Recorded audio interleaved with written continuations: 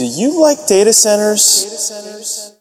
Cause I love data centers! I love data centers. Data centers. I love data centers! We love data centers! Woo! Welcome and thank you for listening. This is your host, Sean Patrick Theriault, founder, CEO, and catalyst of Open Spectrum. What you can expect to find here on this podcast are fresh new conversations with some of the most successful, experienced, and fascinating players that I have met while working in the data center marketplace over the past decade. For those who already know me, this probably goes without saying, but I can assure you new listeners that there will be no marketing fluffery or sales BS here. In fact, this is specifically a no marketing fluffery and sales BS zone, at least for the next hour or so. My objective is pure. It's to simply share some raw, honest advice and entertaining stories that will hopefully teach you something new, maybe something thought-provoking and maybe even enjoyable about the industry that drives the brave new digital world that we live in today. Chris and Scott, thank you so much for joining me here on the I Love Data Centers podcast. I appreciate you taking the time today. Good to be here. Our pleasure. Awesome. So this is going to be a fun conversation on a variety of levels. One, because this is the first time I've actually done interviews with two people at the same time. So I hope this is a fun experience because we have double the knowledge being dropped. And two is because we're talking about something that's not directly related to data centers. The topic is telecom expense management, but yet it is related to data centers because it all ties back to and runs through the data center. But as a point of reference here, we have Chris Core, who is the CRO, Chief Revenue Officer of Cost Wellness. And we have Scott Nason, who is the CIO of Cost Wellness. And gentlemen, I'll kind of let you tell the audience a little bit about what Cost Wellness is here first. Thanks, Sean. This is Chris. Cost Wellness is a boutique consultancy focused on helping large enterprises buy the optimal connectivity at the optimal price. So you can't optimize the cost of the network anymore without taking a hard look at your co-location data center facilities. As you know, and as you've interviewed a number of folks already, so at the core of the network, if you're spending a sizable amount of money, you need to be in a carrier-neutral data center where you can buy cross connections to the circuits to get to those large trading partners and connect your large sites together. So to that extent, that's where we overlap. We're really about helping businesses save money, buying better services at a lower price. Pat, you Beautiful. Want to add something? Yeah, I'll build on that a little bit. Just to add to what Chris was saying, we also put this company together to help shepherd clients through some of the migration of some of the new technologies. There's a big shift that's going on, in voice and data services right now with the high adoption of SIP trunking for voice, which is a dramatic shift. It's the way that things were traditionally done in the voice world, moving from that that TDM copper-based voice infrastructure over to IP. Now everything's delivered over data pipes, and they're doing away from those copper technologies, and it's really a struggle for people because they don't really understand, how exactly do you go through doing some sort of a migration like that. So that's one of the reasons, besides optimizing for costs and helping them, design connectivity as some of those network transformations, we find we bring a high value in that area too. And to be clear, the reason why I've got Chris and Scott speaking here is through my travels and studies and the network that I have of experts in and around different areas of the data center. Chris and Scott are two of the most well-versed and experienced people that I've come across who have the experience that they have around network and specifically the telecom expense management space. But before we kind of geek out on what the heck TEM is and how it works with customers and the different options that are out there, I'd love to hear some background from both you guys. So, Chris, where are you located now? Just real briefly, and then where did you grow up? And then how did you first come across the world of high tech? Well, that's a great question. So I was born in 70. I'm 47 now. I'm sitting outside of Atlanta. I grew up on a farm in Eastern Virginia, not far from the Chesapeake Bay, where technology was, let's say, slow to arrive. Although, to my dad's credit, he brought me home a VIC-20, which I believe had like 6K of RAM when I was 10 or 11 years old, and I was hooked. So I started programming even before I could save the program. I had to type it from scratch every time just to make the computer do things. When I went to UVA, and while I was at UVA, I actually worked in the mainframe room, swapping sequential tapes back and forth. That's when I got my first ever email address. From there, I went to work for Accenture, which was called something different. It was called Anderson Consulting at the time, where I did the requisite coding in Visual Basic and COBOL. And just out of blind luck, I got assigned to some very large Death March telco billing projects that had 1,000 developers on them, building end-to-end systems that would bill billions of dollars in telco revenue every year. I spent about 7 of my 9 years at Accenture doing that, going from a coder to a tester to a designer to a supervisor to a manager and so forth. And that all came to a head in 2000 when Bernie Evers and friends fraudulently misstated earnings. The telecom industry went boom. There was no money for consultants anymore. And so I dropped out of the telco side of the industry at that time. So going back a little bit, though, when your dad brought home that VIC-20, first of all, for those of us who weren't born until long after those devices came out, what is a VIC-20, and what was your dad involved with that had him think to himself, I should really get one of these PCs and bring them home? So VIC-20 was a very, very low-end consumer-grade PC.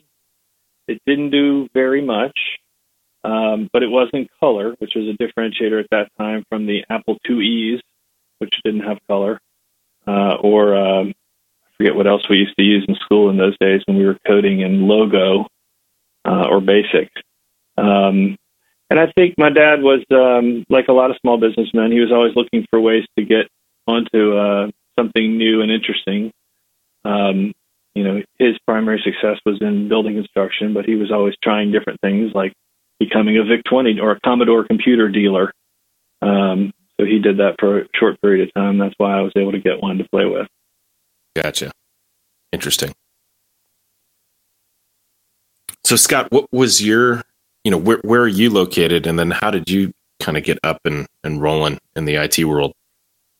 Yeah, so I'm in Greenville, South Carolina now. I was born and raised in just inside of Detroit, Michigan. There's a little town called Highland Park that sits right in the center of Detroit. Detroit is a wagon wheel, and inside of it is a town called Highland Park. I was born and raised there. When I graduated, I moved over to Grand Rapids, Michigan, which is on the west side of the state, and I was a contractor for what was then Ameritech. And so Ameritech, the telephone company, had a series of contractors. I was one of them, and I did wiring up and building central offices. So where all the connectivity came back for all residences and businesses, called a central office or a CO. Big, giant brick buildings with no windows, high power redundancy, bomb-proof, thick concrete walls, impenetrable. So I was responsible for building out and wiring those central offices. From there, I went into installing and programming PBXs. So those are large telephone systems that sit inside enterprise businesses. So when I went into that, I did that for about 5 years and was on an account one day for a company called Siemens. I was installing one of their telephone systems. That lasted a while, and they said to me, "Hey, we really like what you're doing. We would like you to come and come on board with Siemens, which is one of the largest conglomerates in the world. At that time, it was in the Fortune 10. So went on board with Siemens as basically a telecom manager, worked my way up through the ranks there. They have a management track that you go through there. And on the technology side, they had a company called Siemens Business Services, which basically provided all of the shared services for all the Siemens operating companies in North America. And so I was put in charge of a team that negotiated all of the telecom contracts for all the Siemens operating companies in North America. And what that involved was getting all of the operating companies, and at that time, Siemens bought and sold something like between 300 and 500 different companies a year. Some of them large, some of them small, but what it involved was getting all of those people together annually, all of my peers at all of those operating companies together, and working with them on how they buy their hardware, how they buy their software that runs their systems, who they're buying their connectivity from, and local, long distance, and back then it was calling cards and things of that nature. And we would then bring all of that together and negotiate corporate-wide contracts that then everybody would share in. So that's how I got into kind of more of the strategic view versus the tactical view. Prior to that, I was all tactical. And that was my first taste of doing things strategically for a whole enterprise. Gotcha. So real quick, Scott, two questions going back. First of all, what does PBX actually stand for? PBX is a proprietary branch exchange. And what that is basically it's the central office. Inside of the central office, there is a telephone system. And that runs everything for like a small city or a town or something like that. Those CO telephone systems, when enterprises started to need those types of systems, when they migrated from Ma Bell selling them the phone and all of the services and features that go with it, something called Centrex, that was the way things were done. When enterprises said, you know, we want to control this ourselves, we want our own system, they had to have their own branch exchange. So they took a scaled down version of the telephone systems that exist in the central offices and built it for enterprises. And so when that came along, I was working in wiring up the central offices, so I was familiar with those types of systems. So I went into that side of it. Gotcha. And then backing up, when you were growing up in Detroit, did you have a similar experience as Chris and ironically myself, where my dad actually brought me home a computer and said, "Figure this thing out and teach me what this thing is"? Or how did you first come across computers and tech? No, so I did not have that same experience. My parents were much older when they had me. I was kind of an oops child, and we were very low income. So I didn't get a computer until I was in my mid-20s, and I went to work for Siemens. So I didn't have any experience with computers, although I had a lot of technology experience. It was all on the voice side, all on the traditional telephony side. And at that point, we didn't have to use computers to program telephone systems. There were basic interfaces to a phone system to be able to program it, bring it up, And so my first PC was when I went to work for Siemens.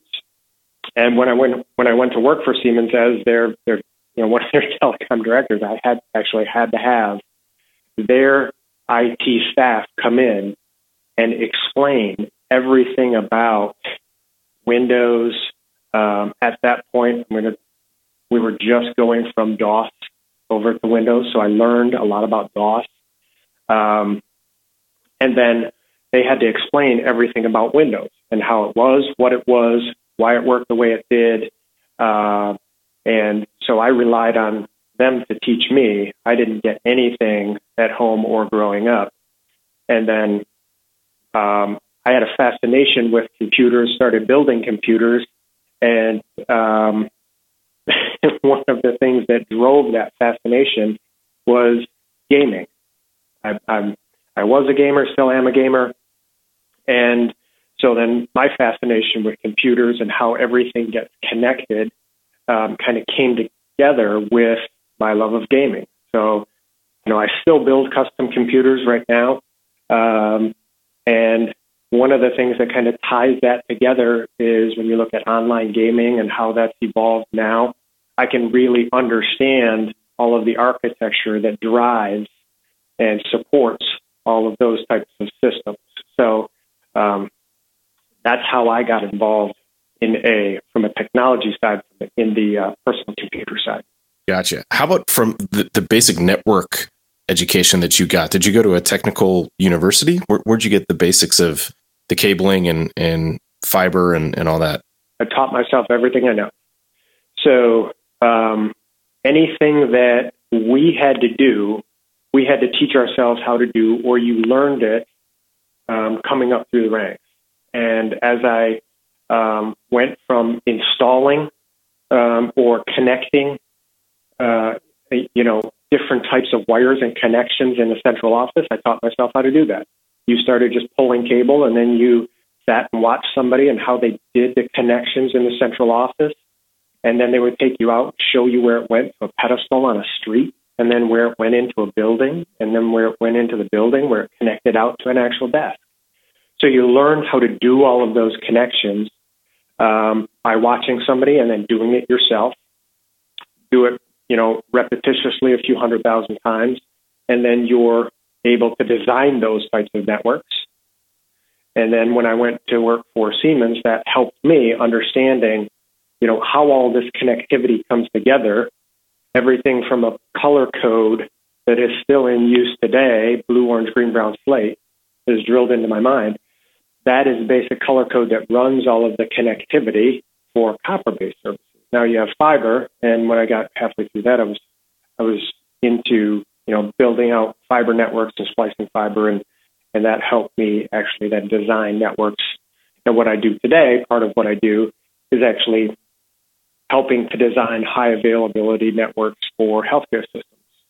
So I've got a really nice advantage, I feel, when we're looking at and talking to customers about cost optimization and design elements and things of that nature, in that I didn't learn it from a book. I learned it by actually doing it.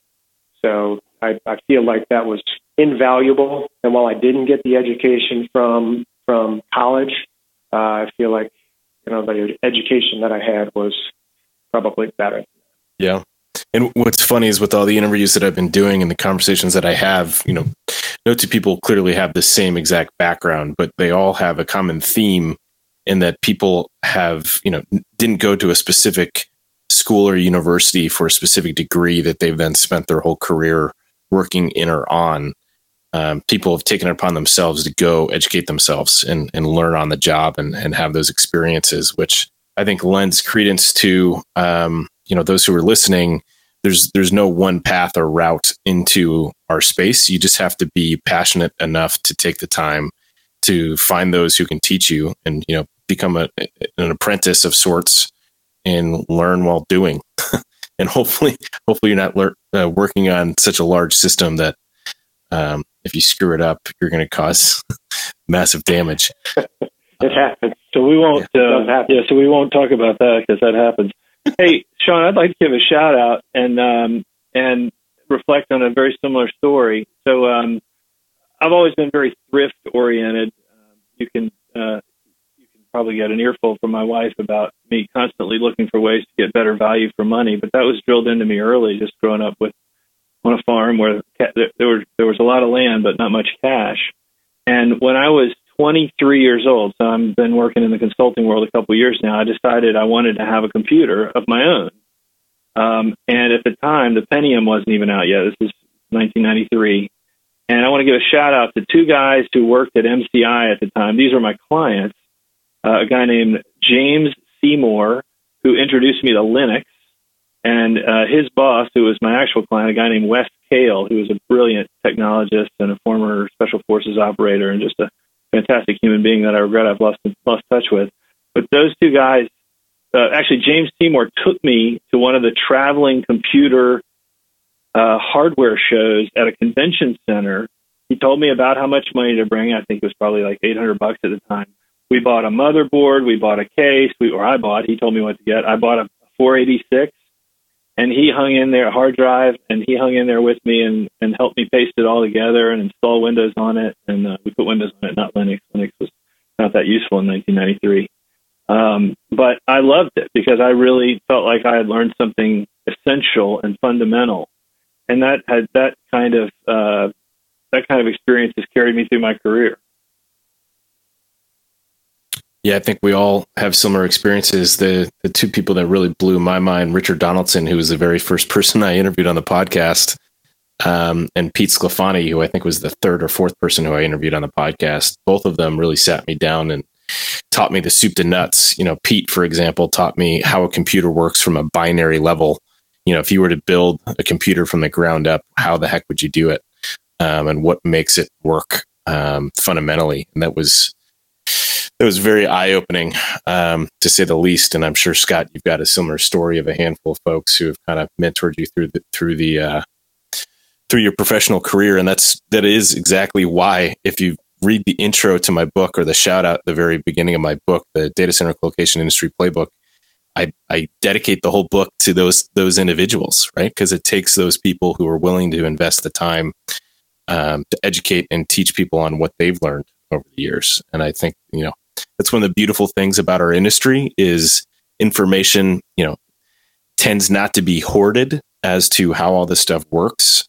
And I've come to appreciate the people who embrace that open mindset, open source mindset of wanting to try to train and educate as many people as they can around them. So with that on the table, gentlemen, hopefully our listening audience has a respect for the backgrounds that you guys have. I'd love to start digging into what the heck TEM is. And I think people have heard the term frequently. I heard it throughout the industry, and telecom expense management sounds somewhat straightforward, but I know that there's a lot of nuance within it. And I'd love for you guys to kind of give a story around how did you get involved in TEM? What the heck is TEM? And what is the nuance that makes things a little bit more complicated than just looking at a couple spreadsheets and looking at a couple contracts and renegotiating those things? Chris, you want to take the first volley at this? Because I know you've got more experience on the actual evolution of the TEM, because that's the side you came from. Okay, so telecom expense management is essentially a job function within any enterprise of any scale that somebody has to bring together the different disciplines around managing the recurring IT spend. And there's a lot of different ways to look at it. I'm a former CFO. I left that part out. But it's really it's a recurring managed service that you're paying for. You could think of it as a lease. But the fabulously quirky thing about telecom is it's absolutely essential. Everybody needs to be connected. There's immense value created from it. But yet, when it was developed for the first 100 years, from 1886 to 1986, it was completely optimized around performance and engineering, not around simplicity and usability and product structures. So it has this 100-year heritage of being incredibly archaic and complicated, convoluted, and difficult to understand, and yet at the same time being absolutely essential. And those two things together mean that in an enterprise, there's often an attitude of just get the bill paid.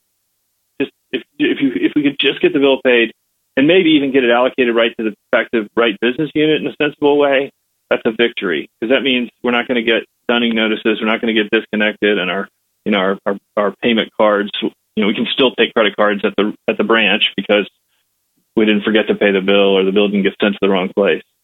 So as I mentioned, I started with 9 years on the billing side at the source of the problem, and I saw the immense amount of logistics and complexity that telcos have to go through to try to produce an accurate bill. And there's a lot of business strategy wrapped up in a bill, because by and large, people perceive the services themselves to be commodities.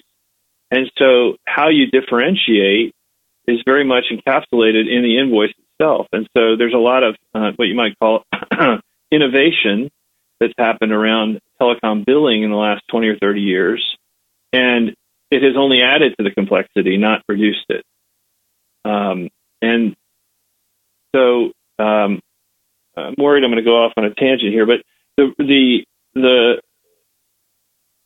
in the interest of not making this a 12-hour podcast on TEM, let me get to the point. TEM is the function by which you manage everything you have and how much it costs.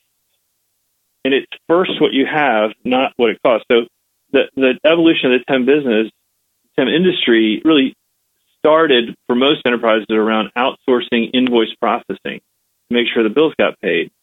But even 15 years ago, I was listening to directors at places like Citibank say, I thought I needed to know what I was spending, but really I need to know what I have. And so Scott and I spend a lot of time with clients trying to figure out their inventory of services, their inventory of contracts, their inventory of assets that they have before we worry about what they're paying for. Because if you don't know what you've got, looking at what you're paying for is kind of irrelevant. I'll pause there for a moment. No, that's a key point. But how do you get around, for those on the network side, for example, when they're talking to a customer who, when you bring up that topic of, do you have an inventory of what you currently have in place? They're like, yeah, we have that, right? So what, it seems like most companies should have. Often have. Sorry, I didn't mean to speak over you, but customers often have a network inventory from a hardware perspective. They have a list of routers that are in service, but very few of them have taken the time to maintain the telco circuit IDs that serve those equipment, that are mapped into that equipment. So their inventory is often quite incomplete. Or if you ask them, are you doing 100% line item match on your invoice every month? Very few of them are. Even the ones that have spent millions of dollars on TEM systems, because it requires care and feeding. You've got to have somebody who cares about what you have and how much it costs. And having different people who care about those two different things always leads to trouble. You've got to have somebody who cares about both what you have and how much it costs. So I think we're going to dig a little bit deeper into this. I know we're going to dig a little bit deeper into this as the conversation evolves, but I have an underlying question related to TEM that I'd love to get both of your feedback on. But how does TEM specifically take into consideration or hold a service provider accountable to quality of service and or a service level agreement that the service provider has offered the client, and or does TEM take that into consideration? It absolutely does. In a fairly mature, from a CMM capability maturity model kind of mature environment, what you'll have is your network monitoring tools that create incidents, and you either automatically, based on criteria, or manually, based on knowledge of the network operations team, as you hit outages, you log those in your TEM system as a ticket with the details on there. Those get routed via a workflow to the billing analysts who know the contracts and who can then log a dispute with the carrier tied to that. And that's an open workflow item. As a best practice, that stays an open workflow item that's reported in monthly or quarterly vendor report cards. And it stays open until you see the credit on the invoice for that outage. That's the short answer. Now, how many environments are really that mature? Certainly fewer than half or less than half. So looking at TEM as it exists today, one must take into consideration kind of where it's evolved from. Is there any insight you can give us as to how TEM has evolved from basically probably just a couple spreadsheets tracking items to where it is today? Yeah, why don't you start that one off, and if I have anything to add, I will. Yeah, and again, Chris, having been one of the early founders of a large and complex TEM company, you would have better insight onto the evolution on the product side.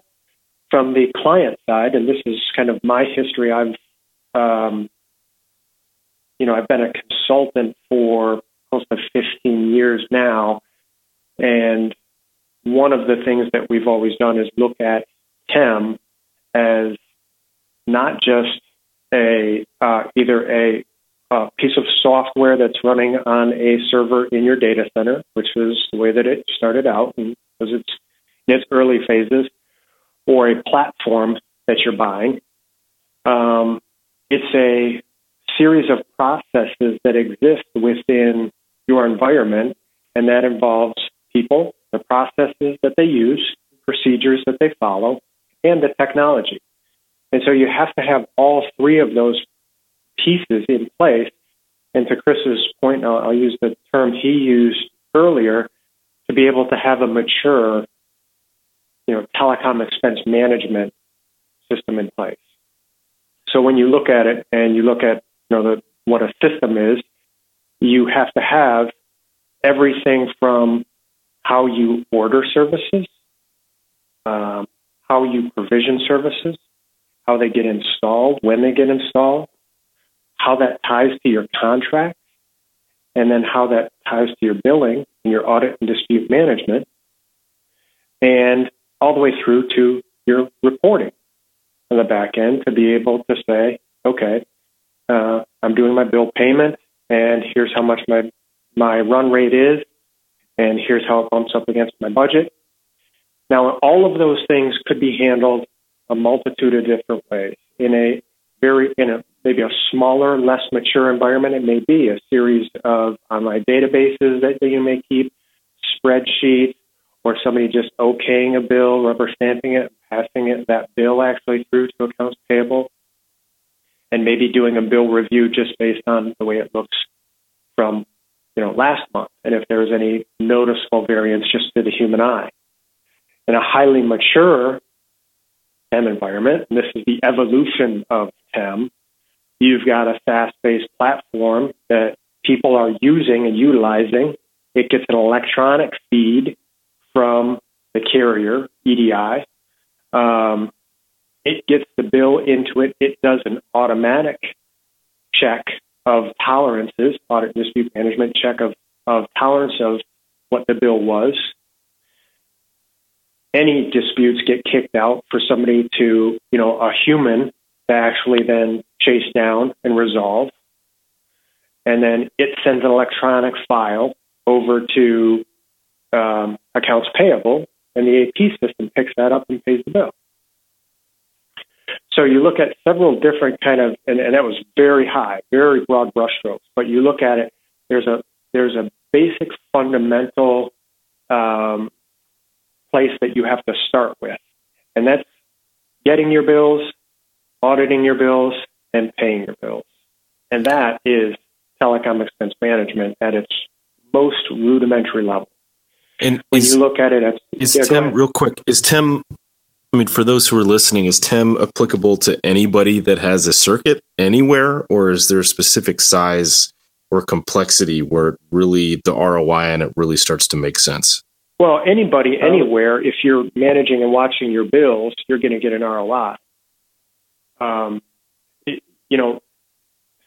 The telecoms and the carriers have different rules and regulations that they abide by and that they go by for billing, and when they're going to raise rates and how they raise rates based off tariffs and how those things happen. And they're not necessarily communicated efficiently to the end users. So there's this place where you've got anybody, anywhere, I don't care if you're paying $1,000 a month or $10 million a month.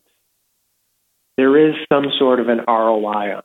And arguably, it might be more important to the folks who are paying $1,000 a month because that's real money to a small budget. Now, that's not something that we would get involved in. That's not something that you would bring guys like Chris and me in, but it still should be looked at. We get involved in things that are, in that higher level because then you look at complex processes and procedures that make up a true telecom expense management, ecosphere. Sean, to give the audience some free rules of thumb, I use the following. A reasonably detail-oriented person working part-time can keep their handle on somewhere between 2 and 12 million in annual telecom spend. That's my experience. What I mean by that is if the environment is relatively dynamic, if there's M&A going on, and or network transformation, what have you, a spreadsheet's going to fall apart at about 2 million in spend. If it's a really relatively staid environment, it's not very dynamic, then a spreadsheet can keep track of things up to about 12 million in spend. But somewhere above 12 million, it's a no-brainer. You need automated platform software to help coordinate all the different workflows involved. But those are sorts of, to me, that's the rule of thumb. And does that mean like full-time job for that one person up to 2 to 12? Or is that like, as needed checking the spreadsheet? Most of the industry is to some extent managed service driven, meaning there's an outsourced component. So I would strongly look at some kind of help, in that 2 to 12 million, again, depending on how dynamic you are. Hey, Chris, I would add one more component to your rule of thumb. The high variability in that 2 to 12 million is how many invoices you actually get. Because the number of carriers as well. Yeah, you could have, somebody who's 10 million in spend, but you've got, you get a bill every month for $1 million, or you get several bills for $1 million.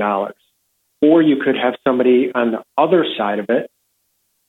You could have somebody who's got 5 million or 7 million in spend, and they get, 350 or 400 or 500 bills. And so that becomes unmanageable when you look at the number of bills that you actually get. That's a variable inside of there that we also look at, and that's a metric that we track. How much is the spend? How many locations? Are you centralized or decentralized in your payment scheme? And how many invoices do you actually get? So you're getting at I know this is a sales-free zone, but you're getting at the core of the kind of consulting we do every day now. I don't know. That's all quality information for people on both the buy side and sell side to kind of take note. So Chris, with your experience having worked for a TEM company, how, to what Scott kind of tried to lob back on your plate, how have you seen the technology and the software evolve over the last decade, 2 decades? Well, I think it's the variability. Honestly, there's new entrants every quarter. I run across tiny little TEM companies all the time. There's a new one that's got 2 people in it. It's out of Canada. They do a pretty good job with mobile only in Canada. It's very limited, but there's still new entrants coming to market. I don't know exactly why, because there's a lot of good mature players out there. I think the number of platforms at the high end is going down very gradually. At the high end of the market, the largest platform provider is a roll-up of 15 different companies and has at least 3 or 4 platforms that they're still offering to the market, not to mention the old ones that they still sustain, that they're not selling anymore, but they're still using in the delivery of services to customer.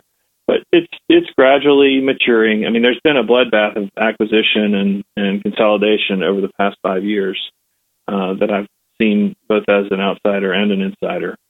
But the thing that gives me the most hope, because there's just a lot of disappointment out there. A lot of people have been sold things. at a certain price, they negotiated the price down, and then they didn't get the thing that they thought they were buying. They got something less than that. And when you have services, you can kind of tailor the service level to the price available. It's not an engineered service level; it's a custom service level based on the price the customer's paying. So it's so what I see that's a really positive trend in the industry is the unbundling of TEM software and TEM services. And to me, this is absolutely essential. And if you're an enterprise buyer, you should definitely consider this. And the reason why is platforms are very sticky. You build interfaces from your TEM platform to other platforms. I worked with one of the largest retailers on earth, and we put in place 60 different interfaces to the TEM system that we deployed for them at the time. That makes the platform immensely sticky. And they like the platform, but they weren't always happy with the services. And so what I strongly recommend to most customers is, even if you buy TEM software and TEM services from the same provider, do 2 separate entitlements, because the term commitment is necessary on the platform side, but it's not on the services side. You can buy your services from anyone, and your services contract, frankly, ought to have a 30-day out clause. If you're not happy with the service, you move on. And the reason for this is not new. It goes back, it's as old as some of the other examples we were given. I remember when I first started in IT, somebody told me, no company can be excellent at both software and services. And it's still true today. It's different cultures, it's different career pathing, it's different skill sets. And so we strongly recommend considering unbundling. Get your platform, lock that in, and then hire one or more service providers to do the work on it. As one of my mentors said to me, if I don't like my CPA, I don't kick out SAP and put Oracle Financials in. I just hire a new CPA. And it's just, the metaphor applies identically to them. Hey, Chris, this kind of building on something that Sean just said, because we were talking about the evolution, and you went down one side of the evolution path. I think another important side of the evolution path of TEM to go down is kind of how we see those platforms kind of morphing into different service areas and where we think that's going. So one of the things that I see is there is a lot of consolidation. Chris, you mentioned this earlier. There's a lot of consolidation in the TEM space right now. A lot of mid or smaller size TEM providers are getting bought up by larger ones.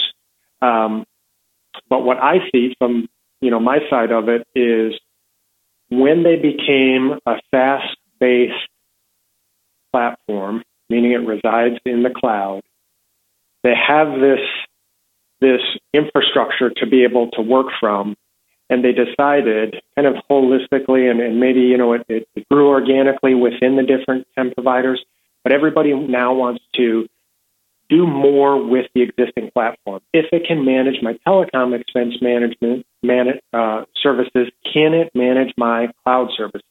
Can it manage assets? Can it manage office supplies? What can I do with this platform? That was driven a lot from, I think, clients saying we use it for telecom. Can we use it for a couple of other things that are just like it? And then the providers saying, yeah, I have this. I've got this investment in it. We want to do more. What's the logical progression path to be able to do more with it? So we're seeing a lot of the different SaaS providers of it saying, okay, we're going to make a very broad, open platform to be able to do a multitude of things and manage a multitude of different services. They do have some niche players that are just saying, we're going to stick to this one thing and only this one thing. Mobility, for example, as Chris mentioned earlier. But Chris, do you see the same thing, and do you see it the same way I do, that really kind of the big evolution now in telecom expense management is them trying to do more with this SaaS-based platform? Absolutely, yes. Absolutely, yes, Scott. And it's being driven by a broader market force, which is every vendor is looking to, in IT, they're all looking to telecom as a model to follow for how to create margin in a commodity world. Some of the software companies are brilliant at this. Salesforce.com jumps to mind, and ServiceNow to a certain extent as well. And what I mean by that is they are so to the extent that other categories of spend behave like telecom does traditionally, and need to be managed like telecom traditionally. Yes, Scott's absolutely right. There are more and more categories coming in. So if you reduce a phone bill down to its essence, you have recurring charges, non-recurring charges, and usage charges. And if you look at and then there's tiered and threshold pricing within that, and what that can manifest itself as is a certain fixed entitlement for monthly cost, and then overage charges, which anybody who's seen a mobile bill in the last 20 years can relate to. And the point of reducing it to its essence is if you apply that very simple construct of recurring, non-recurring usage with fixed entitlements and overages, or tiered and threshold pricing, you can model almost any IT product into that. And so you see phenomena where, I'm spending $500,000 a year on Salesforce, and I'm allocating it back to the various teams that use it, sales here, marketing there, channel sales, etc. And all of a sudden you realize, because Salesforce sends you an invoice, that there's this overage charge, that there's a certain data entitlement, and if you exceed that, you have to pay a hefty overage charge. And what do you know? The teams have been storing a bunch of contract images on Salesforce, and your $500,000 bill is accompanied by an $800,000 surcharge. This was a story shared with me by a CIO not long ago. So my point of giving that example is you've got to keep an eye on all of these categories. You've got to know what you have. You got to have an inventory. You've got to be careful and controlled in how you order more of it, which is the order management or procurement or provisioning process.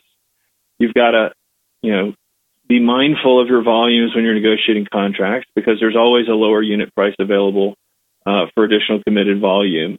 And so absolutely, yes, these are, to me, the business drivers of why what Scott said is absolutely true, that you have these solutions in place, and to the extent that other categories behave in this way, they're a great fit. They're often a great fit for managing those categories.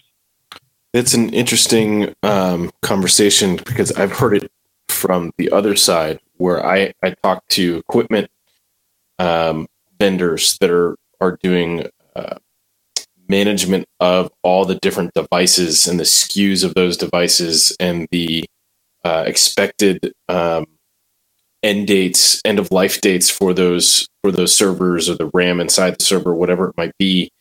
And more those companies who are doing that cataloging are not charging for a per device license. What they want is you leveraging the platform so that you will then choose to purchase more infrastructure through their platform. And that's where they make their money. So they're almost giving away the software so that they have you in their ecosystem procuring more infrastructure through their platform. And to the point that you guys have been making, adding TEM into that seems like a no-brainer. And I'm surprised that we haven't heard of more companies kind of purchasing across those lines, right? So like how it is and why it is that the infrastructure tracking software companies that have those platforms are not looking to procure TEM companies, or vice versa. Or maybe they have been. It's just a world that I haven't focused too much attention on. But Chris, you've been void of using names of companies, and I'm curious if it's worth you throwing out, some of the names of the big dogs that have been in the industry and kind of have a dominant space or place in the industry. Sure. Well, Scott, just like with you and me, man, there's nothing more important than relationships.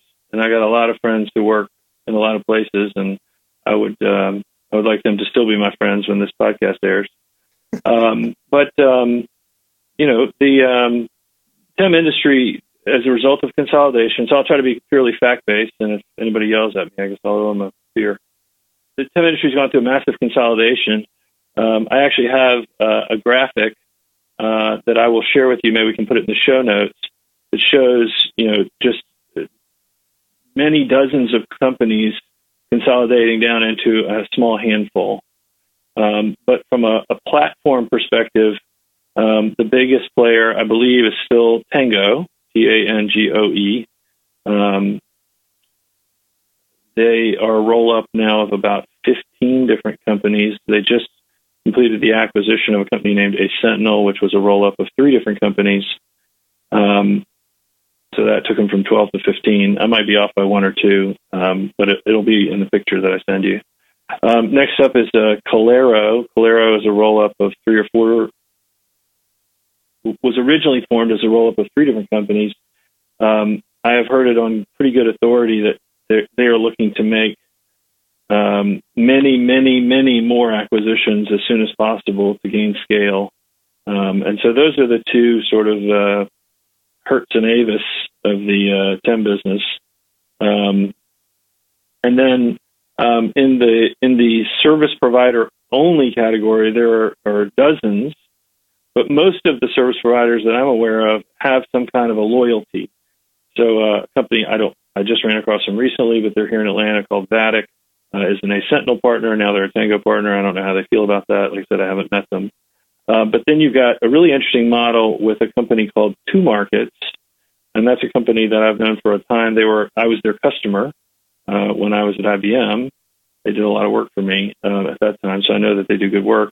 But their model is bring your own TEM software. So they're an example of this unbundling concept. I believe they call it bust the bundle. So those are some. The first 2, most people in the industry would have heard of, or everyone would have heard of. But as I said, there's more and more of them springing up all the time. So those are some names. Is that what you're looking for? Yeah, no, that was good. I'm sorry. I would be remiss if I didn't mention at least one other. Again, I have friends, and I don't want to get yelled at. And that's GSG. GSG is an interesting company because they started as an outsourcing company doing work for the TEM providers. And again, I was their customer at Rivermine back in the day. And then over time, they built their own platform, and now they're trying to make the shift from being mostly services to mostly software. So that's an ambitious shift, but I think they're doing a pretty good job of it. Scott, are there any I might have missed that you want to include? No, I think you covered the gamut of the ones that we come across on the regular. Like you said, there's popping up all the time. Right. All the big players have a TEM offering. So, for example, IBM, you can buy a TEM powered by GSG. Dimension Data actually bought a fairly well-respected company called Zygo, formerly Invoice Insight. And so Dimension Data has that offering. Accenture uses 3 or 4 different platforms, depending on whether it's fixed or mobile, whether you're in the U.S. or overseas. I actually worked in the TEM industry overseas for a couple of years, so if anybody has very detailed questions about how to buy TEM services in EMEA or Europe or Asia, let me know. But I'll spare the audience that abstruse detail. And so you can buy it from anyone. Pomeroy used to resell GSG. Pomeroy got bought by a private equity that owned Calero. Now they sell Calero. There are many partnerships, but on the platform level, it's Tango has 3 or 4 platforms. GSG has 1 platform. It's pretty strong, and then there are the others I mentioned. So you made a comment that I wrote down as you were saying it because it resonated, but the comment that no company can be great, or it's extremely difficult for a company to be great at both software and services. If you don't like your CPA, you don't change your back-end accounting software or platform, you hire a new CPA. Yes, I believe that with all my heart. With the consolidation that's occurring in the industry, do you think that that's driven by true product development needs, or is it driven by investors wanting to simply have an exit and move on to the next? And I asked because of the obvious consolidation that's going on in the data center industry and a lot of private equity money that's coming in, where I see similar things occurring in the hosting and data center space, where there's a lot of consolidation occurring, acquisitions occurring, mergers occurring.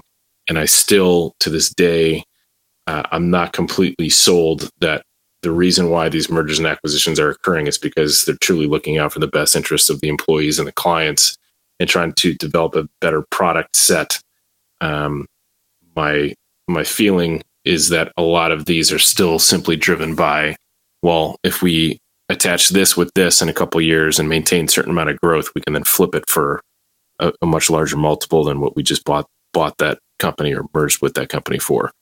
Has the TEMS, I guess here's the root of the question, other than my rant, is the TEM environment and the different platforms that you've mentioned, have they been inundated yet with that short-term private equity mindset, or are they still driven by product and software needs? And I guess, you're probably going to give me the typical consultant response, which is, it depends. No, I'll give. All right, so yeah, okay, it depends a little, but I'm gonna go out on a limb here and say, private equity is the tail that's wagging the dog right now. Although I'm a finance guy at heart, so maybe it's the dog that's wagging the tail, right?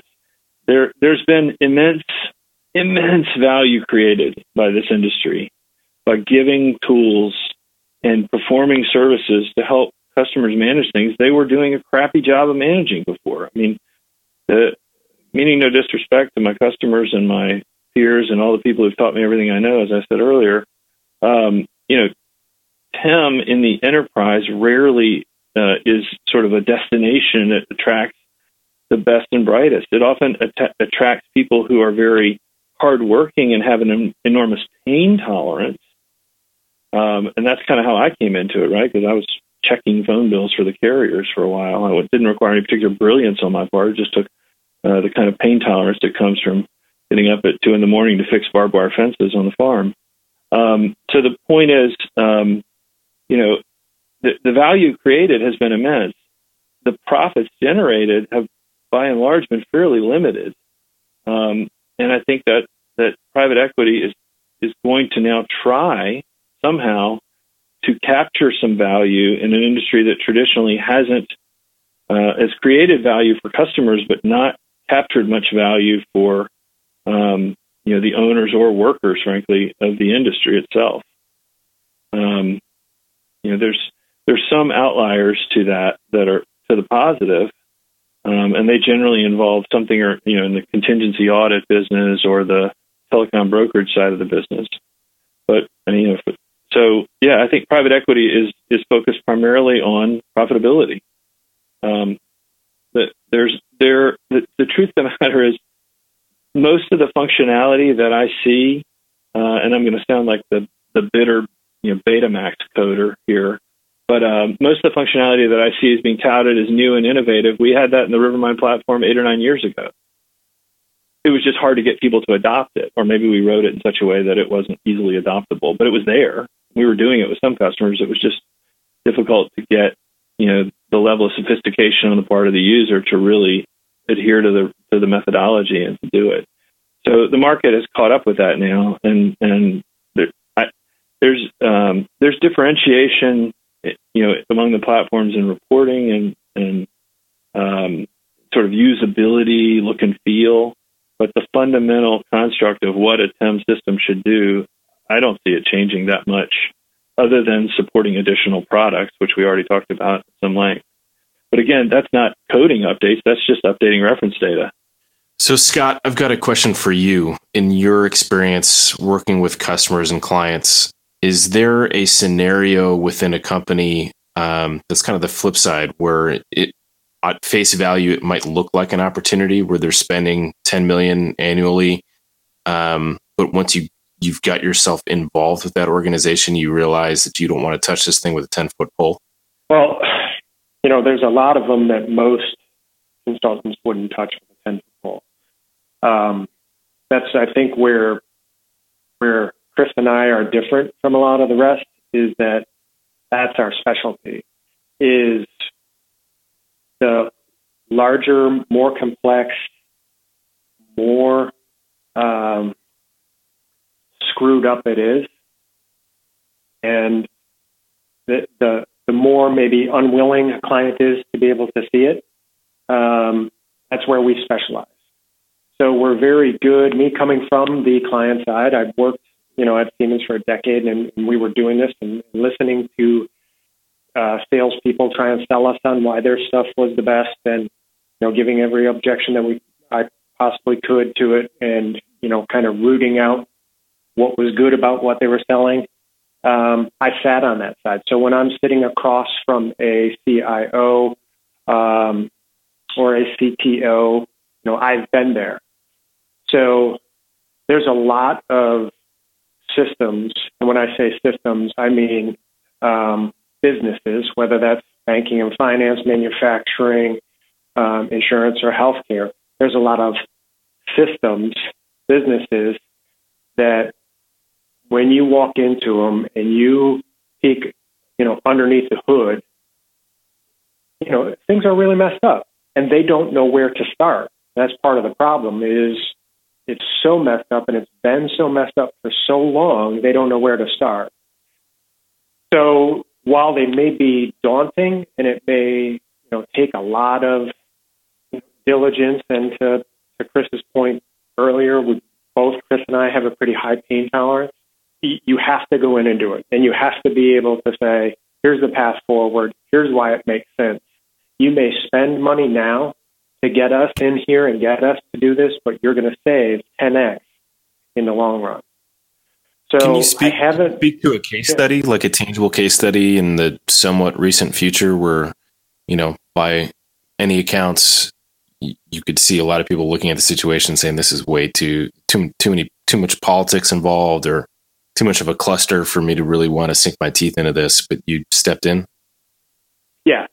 So let's throw out the politics, the bureaucracy that goes with it, because every client that I walk into, there is varying degrees of that piece.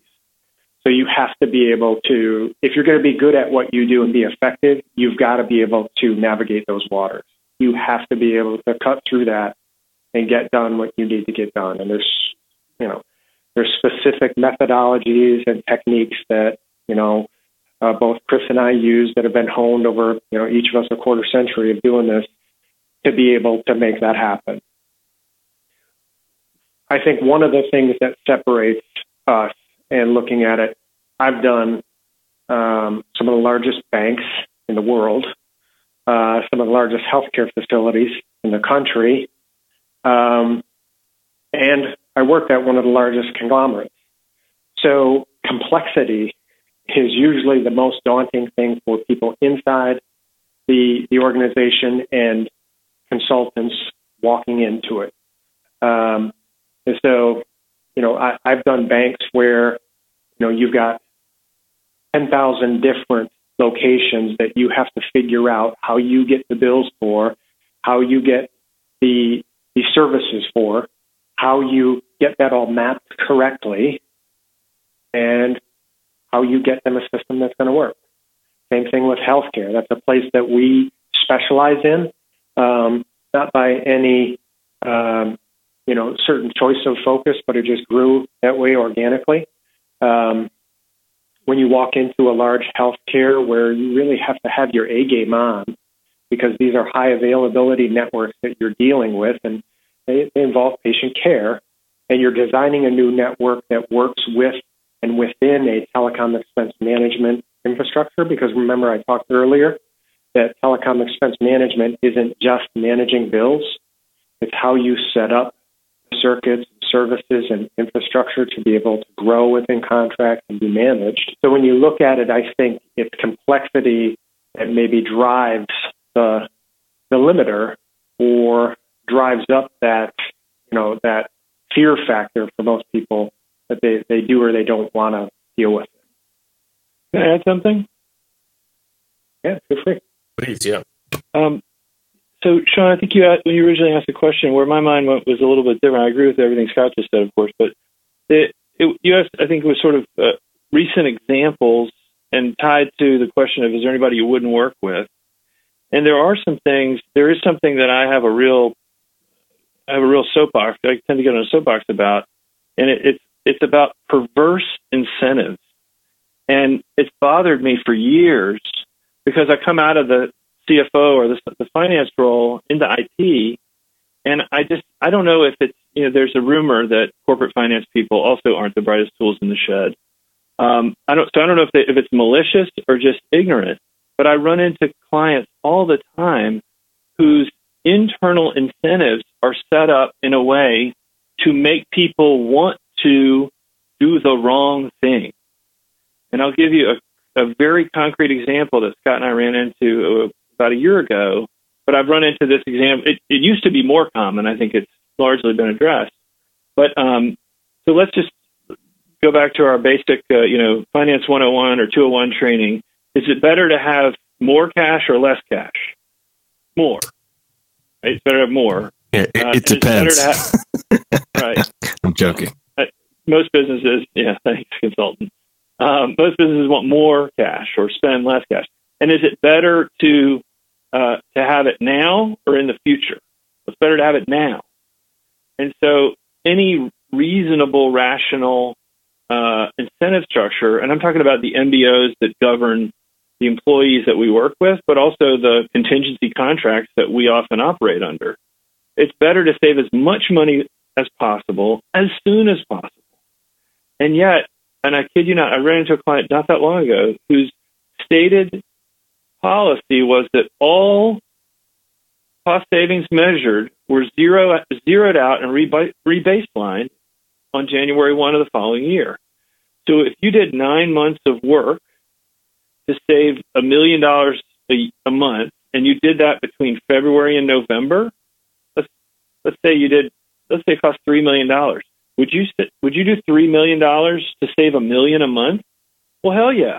Actually, I do it for $1 million a year. That's a 33% ROI. That's a very high NPV, no matter what your cap on, if for any reasonable cap rate in a zero interest rate world. So, yet this company had this policy, and what they said was, well, if we start this project now and the savings kick in October, we're going to have to rebaseline, and we won't get any savings after the first couple of months. I mean, that's idiocy. You should want to. So what they're essentially saying is, let's start the project in a few months so that the savings don't kick in until next January, because then they won't be rebaselined until the following January. I mean, that is the classic example of an incentive on employees and contractors to do the wrong thing. Our industry how would an incentive such as that even come into place? Like, I don't even understand what the pro of having that kind of a policy would be. I don't either, honestly. I'm sure it had something to do with having short windows of ROI or not count. I'm sure they were trying to, solve some other problem with this crazy tool. But I would encourage your listeners to be on the lookout for these perverse incentives and look for examples of smart financial projects that would have gotten approved or they would have put forth, but for some crazy internal measuring stick that caused them to realize, that's not how we do things around here, even though it's the right thing to do. There's the classic example in the bad old days of TIM. Kind of as I was getting into the industry, I became aware of this. That we didn't do it this way, but we had to sell against it. Was doing an annualized savings guarantee to say, hey, you're going to pay. Let's pick a reasonable number. You've got $20 million in spend. We're going to do full outsourcing. It's going to be $30,000 a month for full outsourcing. That's $360,000 a year. And we're going to guarantee that we find that in savings every year. So over 3 years, that's about $1 million, a little more than that. 360 times 3 is a little over $1 million. Well, if you're the service provider, if you're the customer, do you want them to find $1 million annually in year one, or do you want them to find 400 in year one and 400 in year two and 400 in year three? Well, duh, you want them to find as much savings as possible, as quickly as possible. So don't write the contract in a way that means they have to wait to get credit for it later. Because you know what will happen if you write it that way? They're going to wait to get credit for it later. So as you can tell, I'm very passionate about this because it's lunacy, and yet it's epidemic in our industry, or it was epidemic. It's less common now, thankfully. CFOs that you're having to have these conversations with, or is it the IT departments that are just kind of following the mandates from the financial office? More the latter. I mean, you don't have to read the Phoenix Project more than once to realize that finance and IT don't always understand each other very well. They often have preconceived notions about the intelligence level of the other, and they may both be right. I don't know. But the point is that I think it's more that finance is trying to rationalize what may seem like outlandish ROIs that maybe never get attained. Now, that's another problem, which is you get projects that are funded based on an ROI, but often there's very little accountability in the organization for whether that ROI is actually attained.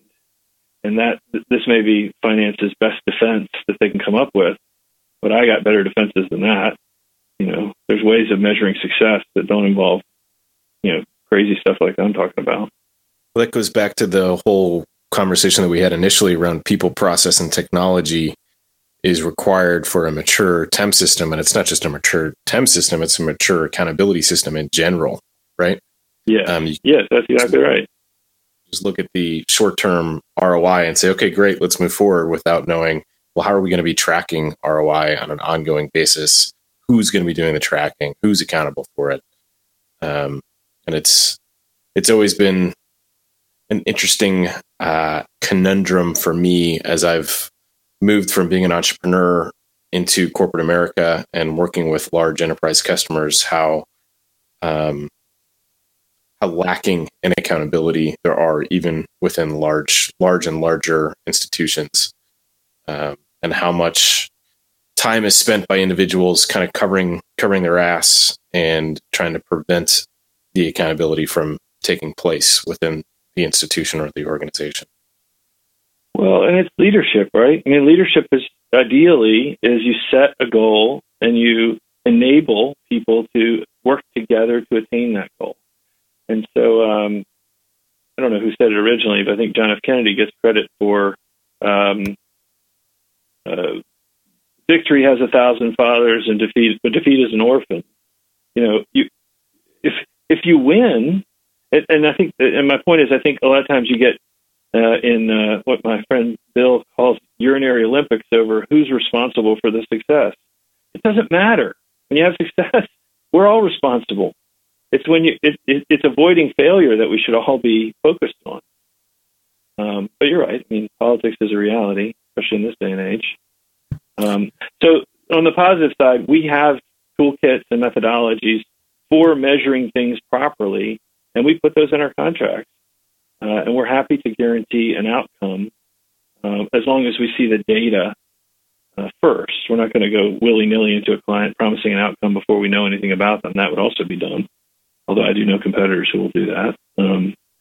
But we are happy to guarantee an outcome and be paid as a result of an outcome as opposed to a process if we can take a look at the data beforehand.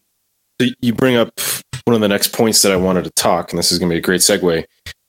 Scott, if you want to chime in, how do people like you doing what you're doing, consulting around TEM, what is the economic model for you guys? How are you paid for the work that you do?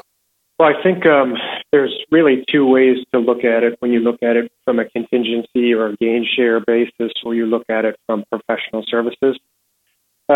The interesting thing is I've been doing this long enough. I've seen the pendulum swing from one side back to the other and back to now the one I'm just going to share.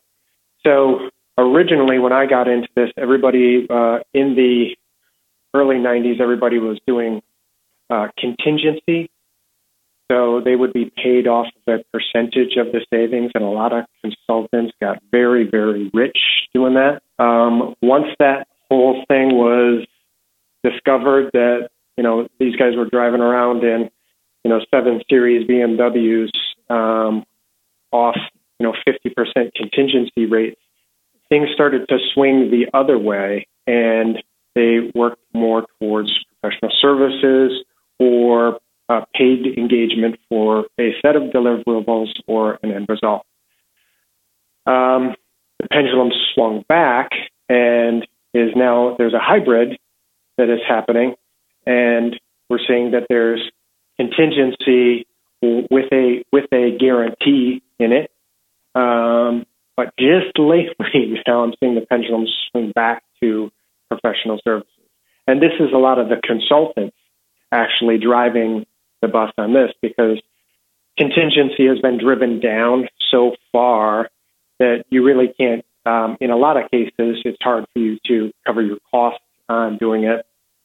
There's a very, you have to put up a lot of money up front in labor, and you usually get paid, when the savings are proved out. Now, I know there's a bunch of different ways to work around that, but this is just in general. So what we're trying to work towards, Chris and I, is more towards professional services engagements for a set of deliverables or a result. When you look at telecom expense management, sometimes there's a piece that is a pure savings that you can measure, but there's also tremendous value that is brought based off process, procedure, tools, sustainability, and things that can't be measured or you can't be paid on from a contingency basis.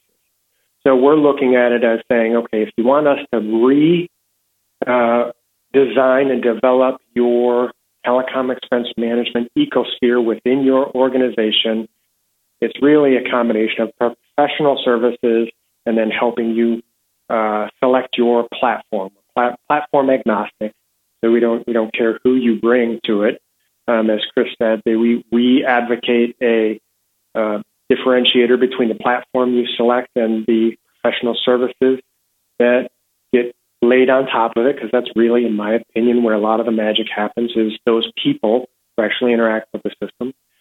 So that was a lot of context around saying that we're looking more towards a professional services set of fees for a predictable outcome. So we go in, say, okay, here's what we believe needs to be done. Based off our experience, we can pretty much size up any size engagement to be able to tell you what needs to be done, how long it's going to take, where you're going to get your savings from, and where we're going to implement new process, procedure, and sustainability initiatives. So that's the way that we're looking at it, is professional services will help select the platform provider. So the contingency aspect is no longer a primary staple in terms of how you guys are engaging? I don't see it as a very good tool to be able to measure the value that you bring. Two things happen in a contingency engagement. One, you track your cost savings, and like I said earlier, you can't measure all of the additional value things that you're bringing, which actually create the sustainable, workable ecosphere. And more importantly, the percentage that you can get in a contingency engagement has gotten so low now that it's difficult for you to cover your costs. Secondarily, if your contingency, not meaning the percentage, but the amount that you get, and these can get pretty big if you're working on, a 20, 30, 40, $60 million in spend across an annual basis, and you're saving, 10%, 15%, something like that. It becomes a negotiation at the back end with the customer about what you're actually going to get. The rules that you agreed on at the beginning don't necessarily apply. So so then that creates a really bad ongoing relationship. And so What we prefer to do is to say, listen, here's what we're going to do. Here's how much you're going to pay us. Here's what the outcome is going to be. And then we're going to go on and do the next thing for you. And we feel like that is a much better recipe for success. That's right. the rule of thumb is often with contingency, it's impossible for both parties to be happy, which is the goal of commerce is to have an arm's length transaction where the buyer and seller both get something out of it and they both walk away happy. And that's our goal for our client. And either we do a ton of work and we make, $6,000 and we're, eating rice and beans for the next 6 months, or we do what in the customer's view, a modest amount of work and they owe us $600,000 and they think we're, ludicrous and we end up in an antagonistic relationship that way. In the end, I don't want an antagonistic relationship with my clients. I want a positive relationship where they feel comfortable recommending me to a friend or colleague. And so that's the main argument against it. Do we do it? Of course, it's just a function of the industry, but we try to avoid it if we can. Yeah, and on our end, and I think we had this conversation a couple of weeks back, I am yet to come across an engagement with a customer where there's that much spend on the table and that much savings that we know can be achieved, where when we're dealing with a percentage of savings achieved as our means of being compensated for our labor, there is not a contentious relationship that almost instantly is formed when we explain to them how much in savings we're going to be able to bring to the table. Because they do that right. math. Then right? they suddenly, then they don't want to play ball with you anymore. Then you're not a team anymore, and then it's no fun. They start thinking, well, I wonder how much we can save if we just kept it internally, because then we wouldn't have to pay you. Yeah. And we could either bang our head against the wall and say, yeah, but we're dealing with percentages of savings that haven't even been achieved yet. And our goal and role is to bring value to the table that you cannot bring based on our experience doing this. And yet people still will make the choice internally to not want to engage because they're just so afraid of having to cut such a big check, even though they've saved even, 10x, or in some cases 20x. Right. And then you get a perverse incentive that I was alluding to earlier, because they're afraid, you save that much. It makes me look like I wasn't doing a very good job before. Right. And that actually is a reasonable argument on the part of some clients where they say, why should I pay you so much more just because our environment is so much more messed up? Not because you're more of a genius. It's just because we have more problems. I mean, I'll never forget I did a wireless optimization for a brewing company, and we found like 70% savings on a wireless optimization. It was nuts. Well, that's not because we're geniuses. It's because they were terrible at managing it. They were doing nothing to manage it, and the vendor was gouging them. So, why should we make a premium to do that work is the argument clients make. And I say, you're absolutely right. Let's just do this on a fixed fee basis or on a, with some kind of savings guarantee to make sure that we actually show up and do the work at all. But there's ways of getting around that to preserve the relationship. Yeah. So, gentlemen, as it relates to TIM, we've kind of covered how the industry has evolved a little bit over the years, what the root causes of the need for some sort of a TIM relationship is. We've covered your backgrounds. We've covered a lot as it relates to this topic. Is there anything that we haven't covered that you think we should cover? Interesting question. There's a couple things we could get into. One thing that jumps to mind is Will Rogers, I think, said if a good deal seems too good to be too good to be true, it probably is. In the TIM business, what this means is just being mindful or aware of where vendors are making money that you're not paying them. And there's nothing wrong with that model. We don't necessarily think that's a bad model, but it should be open. There is one player in the TIM industry who has been, in my view, mysteriously undercutting the rest of the industry.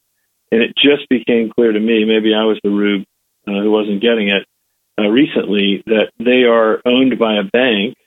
And the way that they were making, the reason they could charge so little for the competing services was because they were making a ton of money on the side doing credit card processing.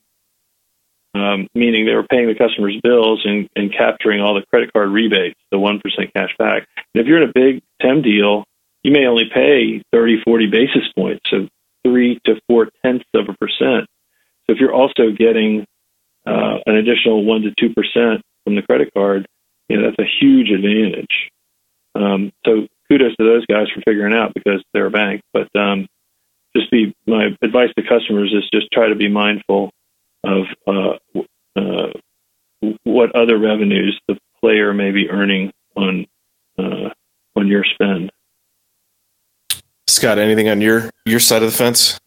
I think probably the only thing we didn't cover off on are, are there any barriers to entry? Why wouldn't they do it, or why would they, find a reason to say that we don't want to manage our expenses?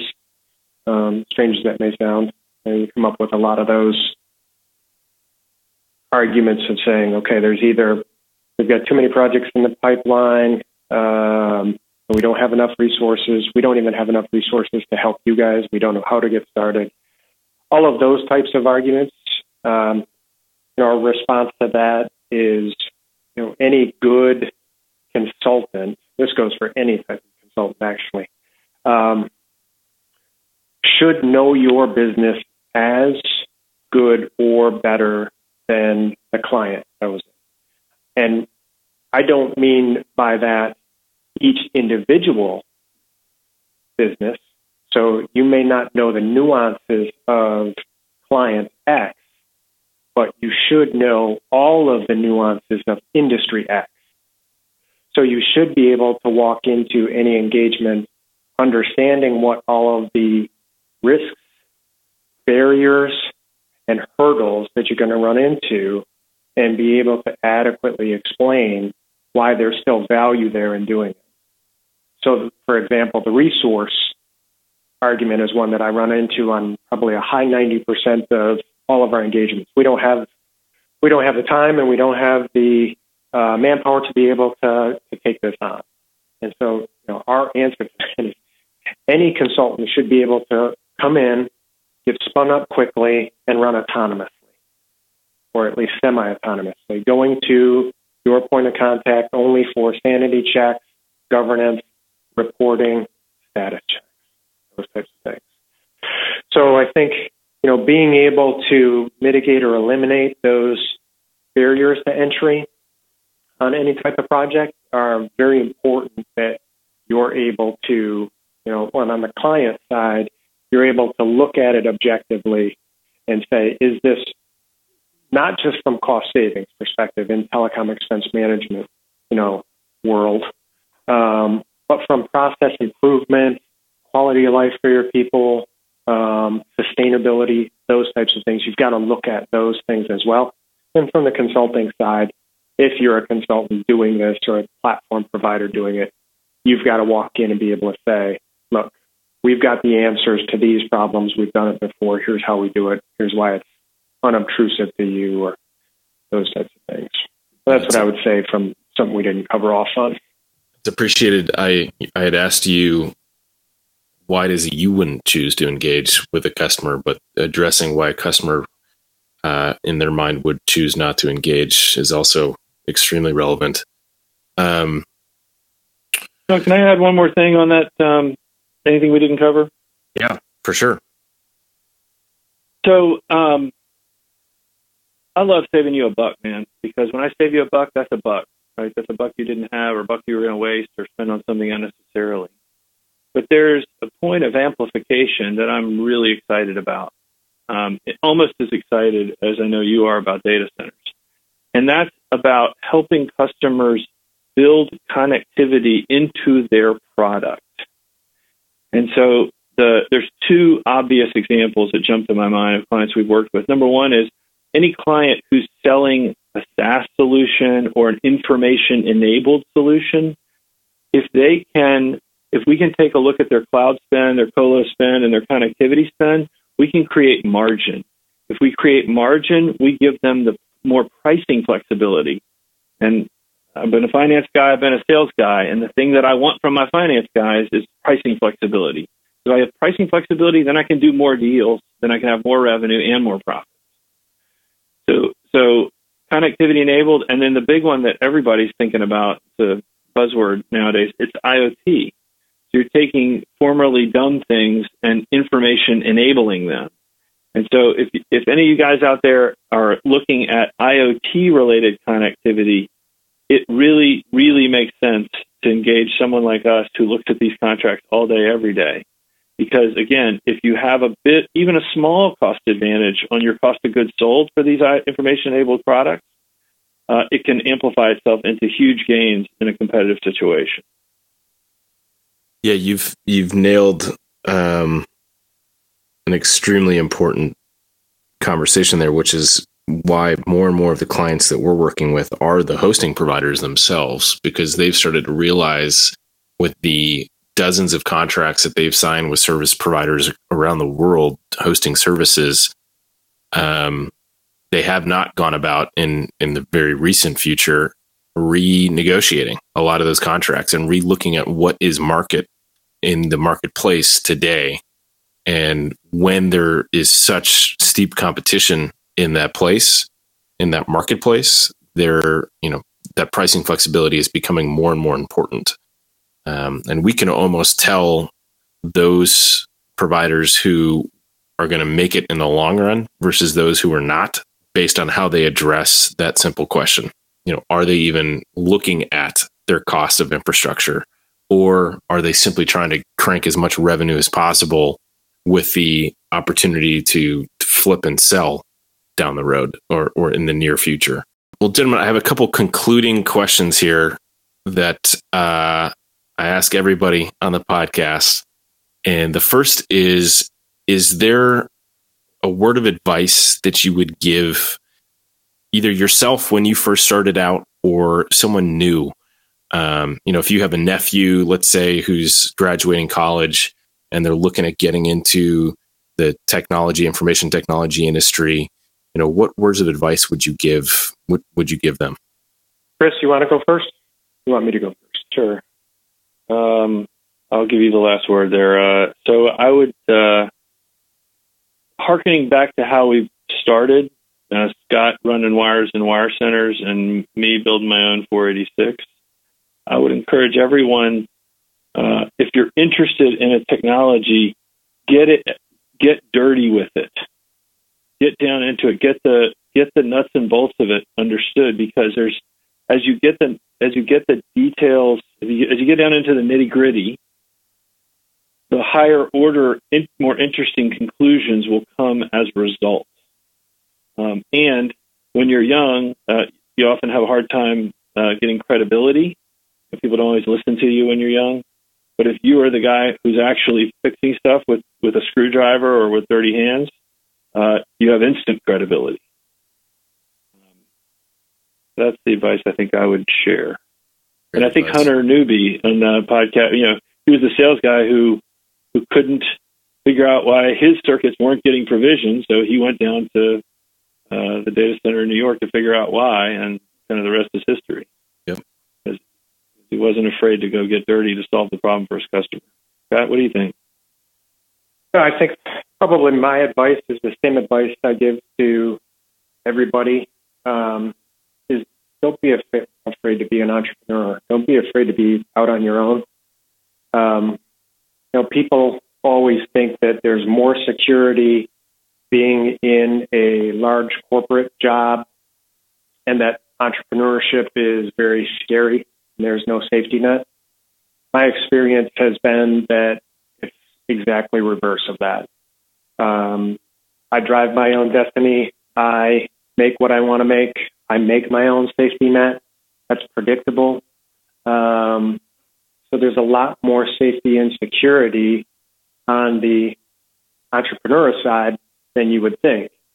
And in my experience, there's less on the corporate side than you would think. So, coming from a guy who, spent a decade at one company and, 6 years at another, I've only had 2 jobs in my life and I've been an entrepreneur the rest of it. I would say going out on your own from the very beginning is the path that I would coach most people to look at doing.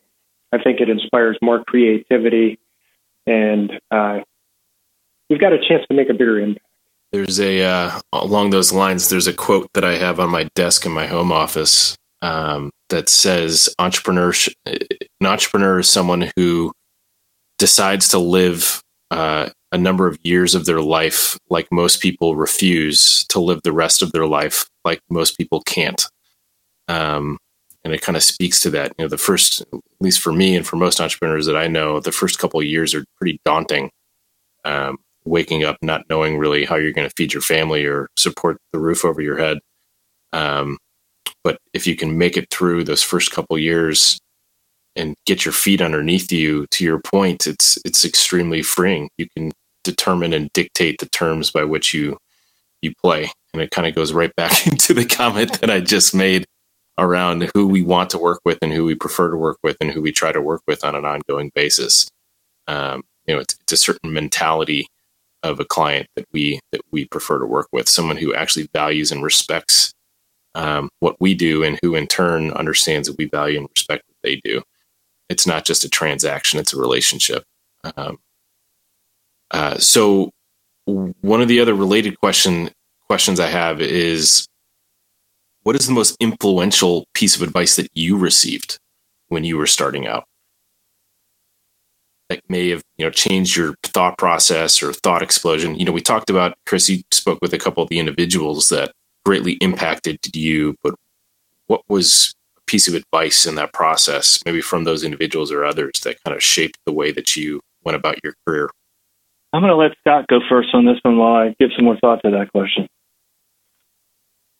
Yeah, I can't reflect back on any one singular piece of advice that I got. This is more of a trend that I've seen in the mentors that I've selected and the people that I've had the good fortune of being close to and associated with. And that is,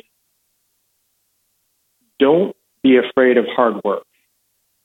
And don't be afraid of putting in long hours, working off hours, and doing the time that you need to do to get the experience that you need to get. And I think that's one of the most valuable things that I've seen in the people around me that I choose to surround myself with is work ethic. So really concentrate on your work ethic and be willing and be able to outwork everybody else. Because you could be the smartest person or you could not be the smartest person. And your success isn't driven by either one of those things, but it is driven by your work ethic.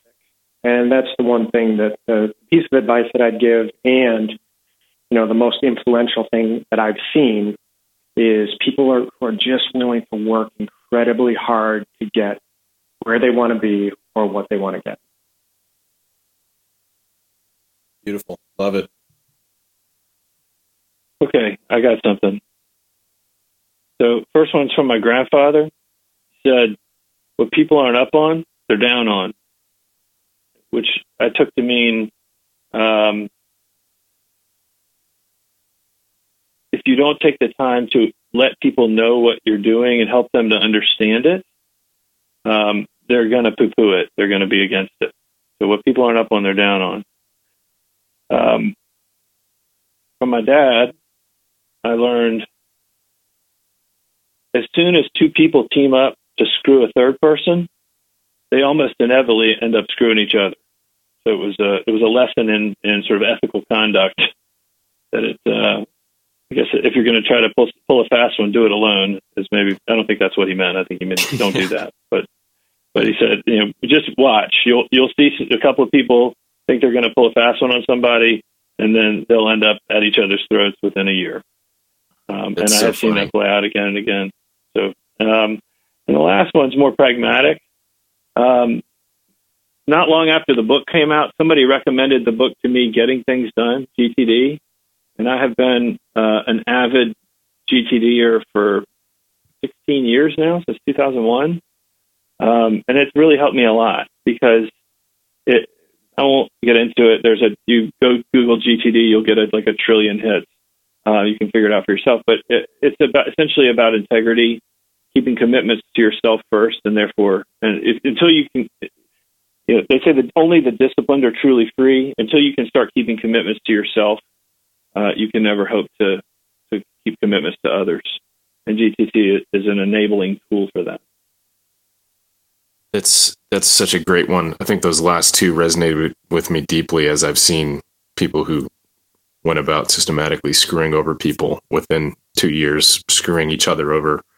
And then the whole thing about accountability is something that I speak to my friends who are considering getting married. From a personal level, how are you going to be able to keep a lifetime commitment with someone if you can't even keep any commitments with yourself at this point in life, right? Mm-hmm. It's something very practical on both the professional and personal side of life. Well, the last question I have for you two, and thank you so much for your time. This has been actually very thought-provoking for me and educational for me. Hopefully it was for the people listening. But the last question I have is, I don't think we, if you listen back, I wonder how many times we actually use the word data center. I think we may not have even mentioned it once outside of the very beginning. But do you guys love data centers? Hey, and as much as you can't optimize the network without optimizing your data center, I love data centers. I love that answer. Yeah, from my perspective, data centers are the future. That's where everything is going. So you can't help but love them. Amen. Well, Chris, Scott, thank you again so much for your time. I appreciate it. And I know our listeners will appreciate the knowledge that you've dumped on them. And I will be speaking with both of you guys sometime in the very near future. And for those who are listening that want to get a hold of either of you, Scott, you can go first. What's the easiest and best way for someone to reach you if they want to learn more or contact you online? Yeah, I think the best way is to go to our website, costwellness.com, and it's a place where you can see all the information about not only Cost Wellness, but about us, and there's information on how to contact us as well. Hit me up on LinkedIn, but I don't use Twitter except as a voyeur, so go to our website, Cost Wellness, COST Wellness, all one word. All right, folks. Well, there you have it. Thank you, Scott. Thank you, Chris, and have a beautiful day. So there you have it, folks. I hope you enjoyed the interview. And before I sign off, I really need you to know that we really do love data centers over here at Open Spectrum. It's not just a catchy tagline for a podcast. They are our passion and our livelihood. And I encourage you to learn more about how we serve buyers, service providers, agents, master agents, and investors in the data center hosting, network, and cloud services space. You can check out our website at www.openspectruminc.com, where you can download a mountain of free content that we produce, such as the numerous regional market reports and excerpts from our book, the Data Center Colocation Industry Playbook, that is now on its 4th edition. And I think at this point, we've sold close to over 1,200 copies of the book. You can also read the show notes and links from this podcast at www.openspectruminc.com/I love data centers. Have a great week, and I will see you and hopefully hear from you soon.